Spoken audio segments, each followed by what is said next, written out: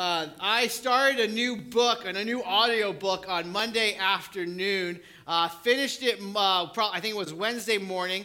It was a 10-hour book, but I couldn't get enough of it. It was Matthew McConaughey's book, Green Lights. Little P.S., not a kid book, so if you go and listen to it, put it in your ears. Do not listen to it around your kids. It's a little wild. But one of the scenes, he's talking about his childhood, and he talks about a scene where his mom and his dad comes home from work, is eating a meal, and his mom starts chirping, and all of a sudden, it leads to an argument where the mom grabs the phone, punches him across the face with the phone, breaks his nose. He grabs a ketchup bottle, starts flinging ketchup around the kitchen. It was his blood, it was ketchup, and all of a sudden he says they were kissing and making up on the kitchen floor. It was just like, what is this book all about? I couldn't get enough of it. It was wild. It was poetic. It was him talking about bumper stickers that have meaning to him and what he's seen on his travel across the country. It was things that he wrote in his journal for the last 35 years. He wrote it as a 50-year-old man, and the journal that he kept, poems that he wrote, answers to some of life's questions that he was thinking of, and some questions that he still has, but he hasn't quite found answers yet to. It was just so poetic how he wrestled and got through life and all of the turbulence that life is. If you were to write a memoir, if you were to write the story of your life, what would be the title? What would you talk about? How did you navigate the ups and downs of life? How would you explain that to the generations to come about if they were to read the story of your life? Would it be poetic? Would you talk about how you got kicked in the pants and now you found your way to push forward and to rebuild? Today I want to look at perhaps the greatest poet in all of Scripture, King David, the second king of Israel. He had a life of ups and downs, and somehow he was able to stay connected to God and navigate his way through it. I want us to see how he is surrounded by people that literally want to kill him and destroy him. I want us to see the depressing, dire state that he finds himself in, and how in the end he is resolved and fixated on God. And that brings him utter satisfaction. So would you guys turn in your Bibles or on the screen or in the app to Psalm 17, where David writes this to start off. Hear a just cause, O Lord. Attend to my cry. Give ear to my prayer from lips free of deceit. Have you been there where you've cried out to God?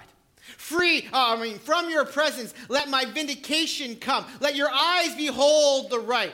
You have tried my heart. You have visited me by the night. You have tested me, and you will find nothing. I have purposed that my mouth will not transgress. With regard to the works of man, by the word of your lips, I have avoided the ways of the violent. My steps have held fast to your paths. My feet have not slipped. He talks about two different ways of living. He talks about how there's the just way and the unrighteous way, the unjust way, that I have chosen a better path. My life is different than those that have come my way and seek to kill me. He talks through this first opening section of this poetic journal entry, if you will, to David's life. He's talking about, God, look, you visited me at night. God, think about my words. God, think about test me. You'll find nothing. This situation is dire, and all through it, David is inviting God to examine him at his core because he is confident that this is a plea of vindication. They are wrong, and I am in the right. God, examine me. Look through your word by your judgments, by what you have said is right and wrong. Examine my life. You will find nothing there that goes against this. God, vindicate me. Could we invite the chaos that is in your life? It's not always because of trouble that we have brought on ourselves, but sometimes it is. Could we examine ourselves and say the exact same thing that David is saying? The reason that why my screen time was down 22% last week, and the reason why I finished this book in all of 3 days, was because last week and for the time moving forward, I'm grounded. And yes, I'm a 37-year-old father, but I'm telling you, I am grounded. And so last week, incredible week with church and whatnot, got out of the first experience and going to the back room. And one of my kids had a situation where they spoke very poorly to a well youth lead. And in disrespect, and like a well youth lead that's poured a lot of time in it, all of a sudden I was enraged. I raised my voice. I said very derogatory things towards him. It was not a good situation because my blood was boiling. If you're a parent, you've been there. It does happen. How do we respond? And so a few minutes later, Ava just turns to me and says, "Jason, you're wrong." And I was like, "You're right." So I walk back into the room, and my boy's crying. And I was like, "You know what? You're wrong. I'm wrong. We're both wrong." And so I grabbed a communion cup. And we both took communion together and said, "Hey, we're not on the same page right now, but we're going to take communion and we're going to move forward in being united in Christ Jesus." That unifies us, and that the blood of Jesus forgives both of us. And so after church, we will talk about your punishment, but for now, we are going to move forward unified in this. And I emailed the elders asking their forgiveness and also admitting that this is an area I need to work on. And so after church, my son was grounded from TV and his tablet and all things electronics. And I was like, "Well, you were wrong for X," and my response was equally wrong. And so if you're going to get punished, Daddy has to do the same thing. And so I'm not allowed to play Catan on my phone, and I am not allowed to watch TV, which I do while I work out. And so I listened to a book while I was working out. And that's why my screen time was also down, because I couldn't look at the situation that brought chaos in my life and say, "God, vindicate me," because there was wrong in my life. And it took Ava's gentle word for me to examine and say, "You know what? I can't say, like David, that there is nothing wrong here on my end." How do you, when you go to your journal and you're writing and you're lamenting over a situation, maybe it's relational conflict, how do you bring about a self-examination? Where is your role in that? So before we go on to the next stanza that David is writing about, I want to suggest 4 things that I think are just simply true in my life. This isn't an exhaustive list by any means, but how can we bring self-examination into our own lives, because it's healthy, because it betters us if we do something about it. The first one is soap. It rocks me every time I read a few verses in God's word. Then I go to start journaling, and scripture, observation, application, prayer. You can find the how-to on our website for how to go about soap. But every time I read a few verses, God shows me, this is what it looks like to follow after me. This is what it looks like to walk like Jesus. Jason, you have so far to go. And it kicks me in the pants, and I'm better for it, I hope. The second one is trusted friends. And so I mean this trusted friends. I mean trusted friends by the person that's going to say a soft, gentle word to you that you may not want to hear, but you need to hear. A person who is themselves in prayer, themselves in the Word of God, that will look at you and say, "You know what? Yeah, sleeping with your boyfriend to get you to like him. Hey, keep on keeping on." What you want to hear. But the friend that's going to say, "No, God has better for you." Who are the trusted friends that can speak into your life? And to take that now a step further is, who has access? I can counsel with somebody, and they can say to me, "I'm going through a divorce, and it's all my wife's fault. She is the absolute worst." All right, well, I'm sure you have a friend that knows both of you. Well, you know what? Let's call them right now and see what their perception is. Well, I don't have any friends like that know us like that. Well, it sounds like you have acquaintances, but no friends. It's those people that can go deeper and deeper and have access. It can't be everybody. It can't be the whole community. But are there 1 or 2 or 3 that know you so well that are willing to say, "This is not good.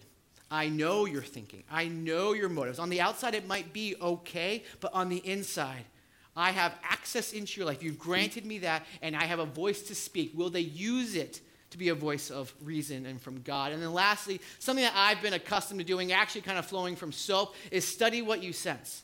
God has put in my heart sometimes that I'm unforgiving or I'm unloving or that there might be malice in my heart. That was something recent, that malice. I was like, what's malice? I was like, what is that? And so I just Googled malice, and I was reading up on it. I was like, crap. God might be right. There might be malice in my heart. And so what you sense in your life, maybe it's time to study and figure out, is this really true in me? So David continues and he says, I will call upon you, and for you will answer me, O God. Incline your ear to me. Hear my words. Wondrously show your steadfast love.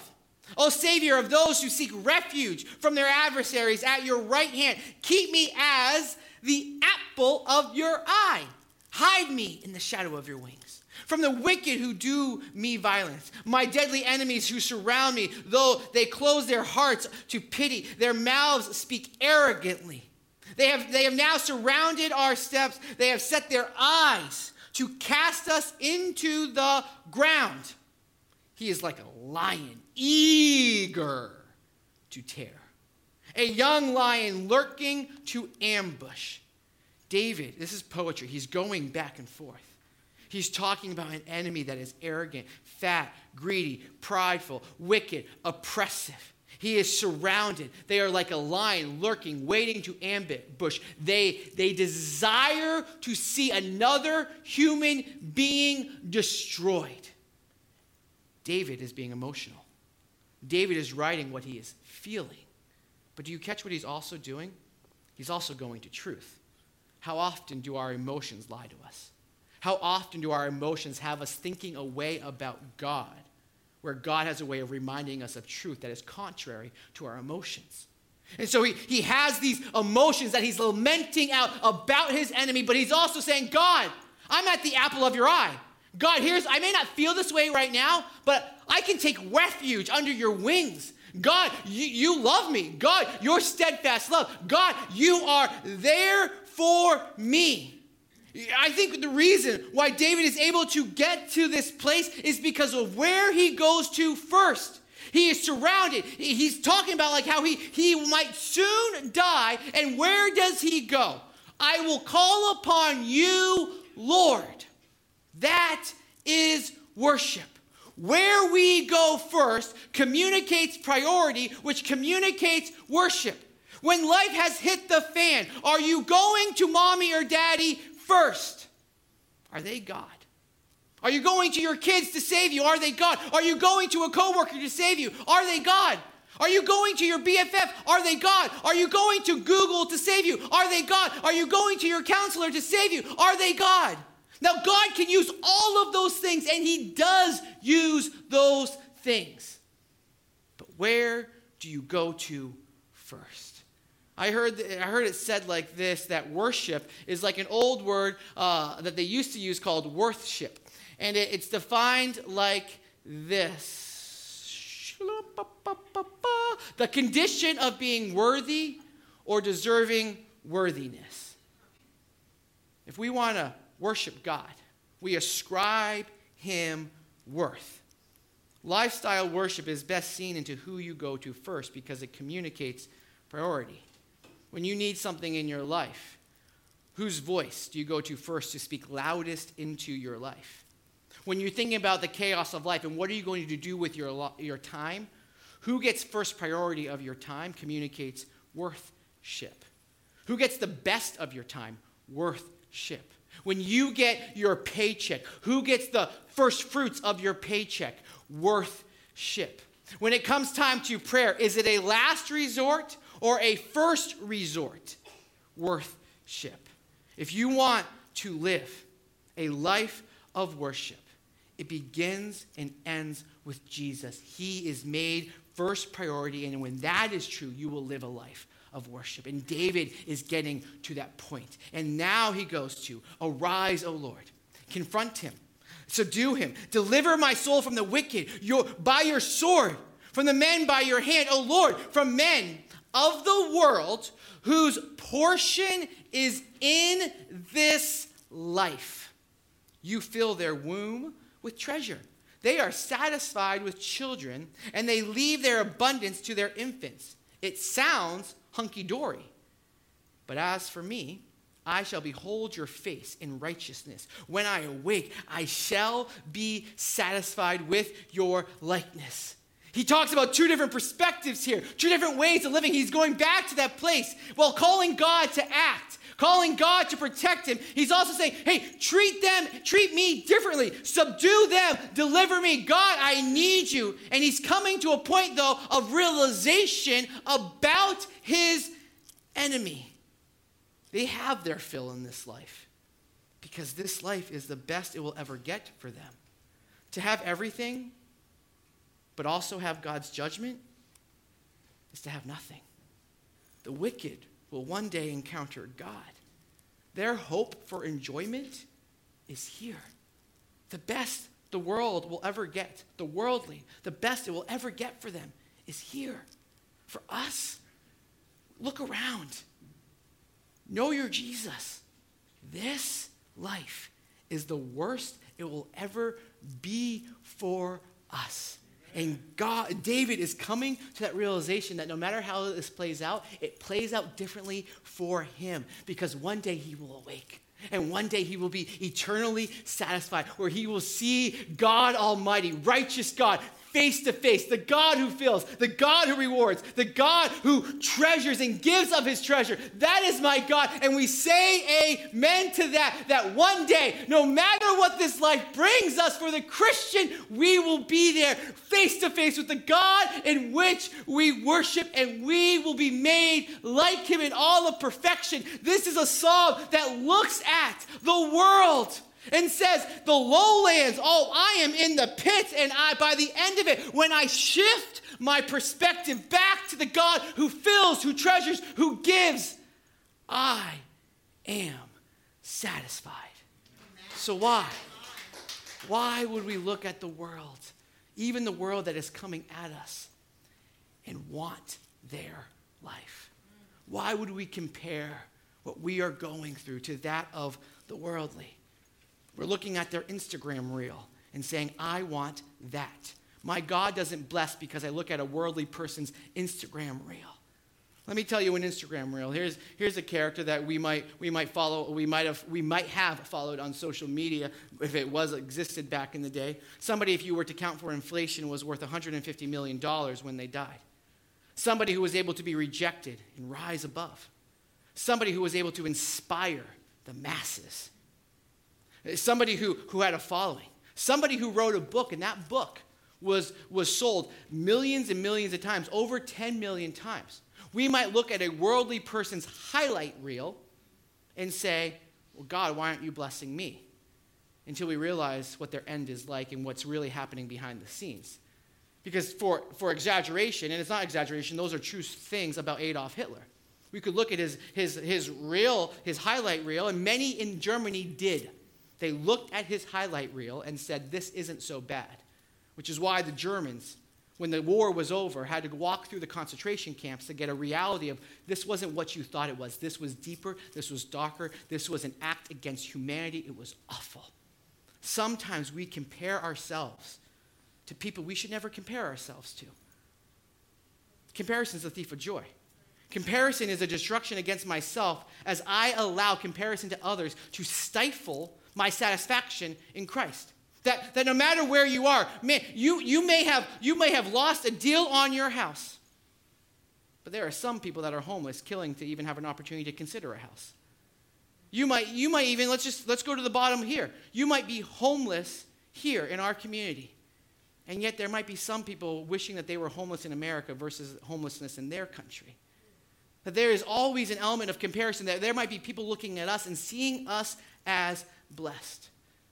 Comparison causes me to size up God based off of my perception on how he's blessing others while minimizing how he has blessed me. Comparison for me leaves me depressed. Comparison for me leaves me wanting more. But when I go to gratitude, I am always satisfied.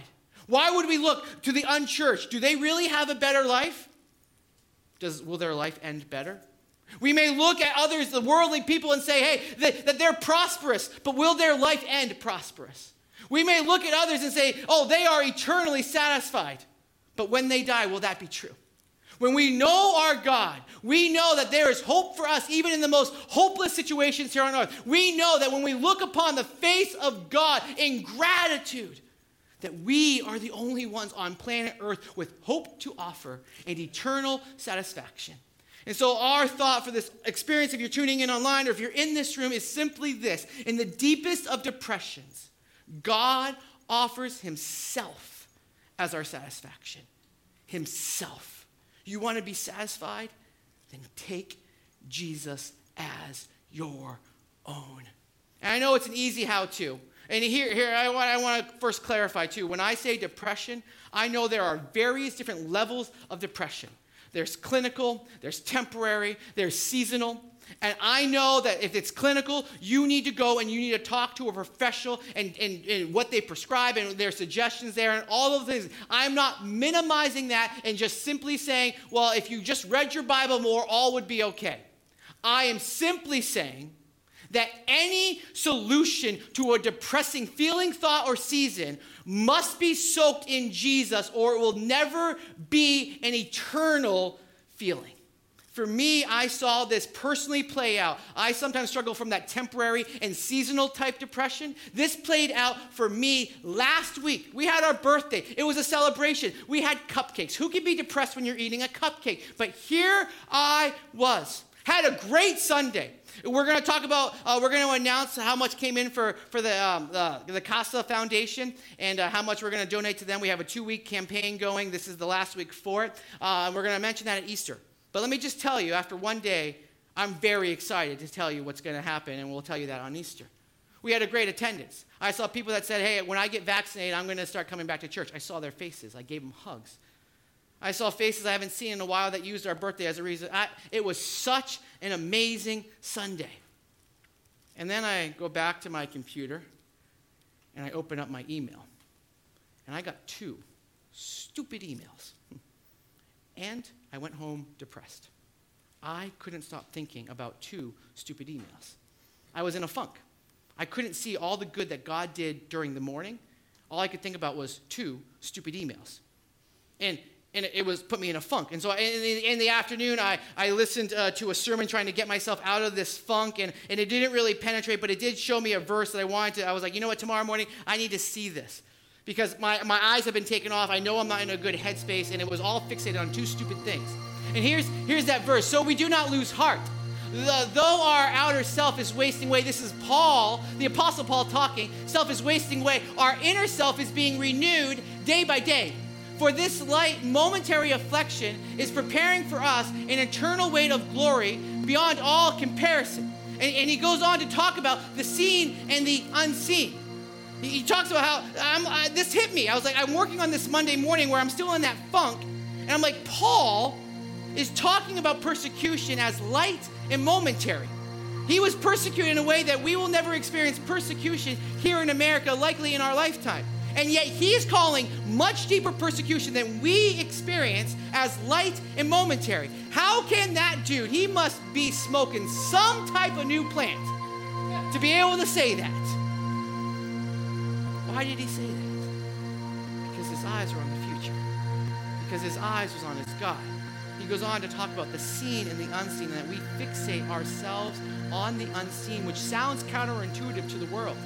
But if you're a follower of Jesus, you know full well, you concentrate on the Lord God Almighty, and it brings perspective to the here and the now, that this is light, and this is temporary to what we will experience as Christians in all of eternity. The verse that hits me often when I'm in these moods and these moments is Hebrews chapter 12, where the author writes, let us therefore be grateful for receiving a kingdom that cannot be shaken. It's never the end for those that are in the kingdom of God. And thus, let us offer to God acceptable worship with reverence and awe. This short little verse always shows me that when I'm in my mood, when I'm like David writing a psalm but not getting to that last verse where I'm satisfied in God, it always shows me that I don't have reverence, I don't have awe. I've lost awe. I can't come in here and sing. It wrecks me because I'm in my headspace. I'm focused on what I think I can see when God's trying to reshift my focus. How does he reshift your focus to bring you to a place like David that can say, I'm satisfied in you. And it's right there in the beginning. I lose sight of gratefulness. I lose sight of getting beyond myself and just being thankful. Simply being thankful. And so that's my challenge to you. You guys came in and you have a note card and a pen. Brand new pen, hasn't been touched. Okay, so you're good. And so you have a note card and a pen. I'm going to invite you right now in this moment in your seat to write down 15 things that you are thankful for. So number it 1 through 15. I'm going to give you numbers 14 and 15. I did this morning before I came to church, and it really helped me. Here's number 14 and 15. Perfect Jesus died for broken me. Number 15, broken me receives his perfect resurrection life. So in a moment, the band's going to come up, and we're going to sing a song called Sea of Victory. But here's what I'm going to challenge you. I'm challenging you, and if you're online, drop where you're grateful in the comments. But not to stand and sing until you've done two things. Until you have filled out all 15, and then secondly, you got a communion cup on your way in. It's only appropriate for us, before we go into a time of worship, before we consider all that life has going on, as we self-examine our lives, to remember the sacrifice of our Jesus that covers it all, that has to bring us to a place of gratitude.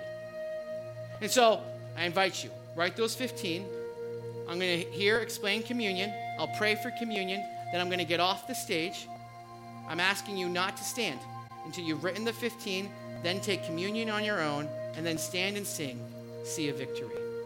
On the night that Jesus was betrayed, he took bread, which is the wafer, represented by the wafer in the top of your communion cup.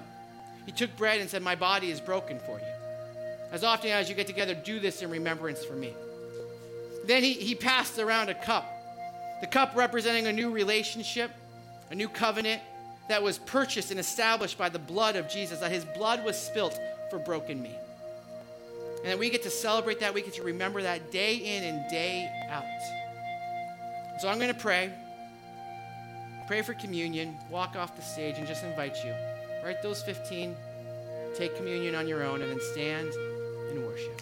God, I thank you for this time. God, I thank you for these people. God, I thank you that in the darkest moments of our life, that you are called light as a reason. Father, that you shine. All your work is best. All your work is great. But Father, we realize the greatness of your work when we allow that light to penetrate the darkness. So Father, I thank you. I pray right now in this moment as we write these 15 things, as we take communion, as we sing this song, Father, would you help us to leave here with a much different perspective than when we walked in? We love you, Jesus. In your name, amen.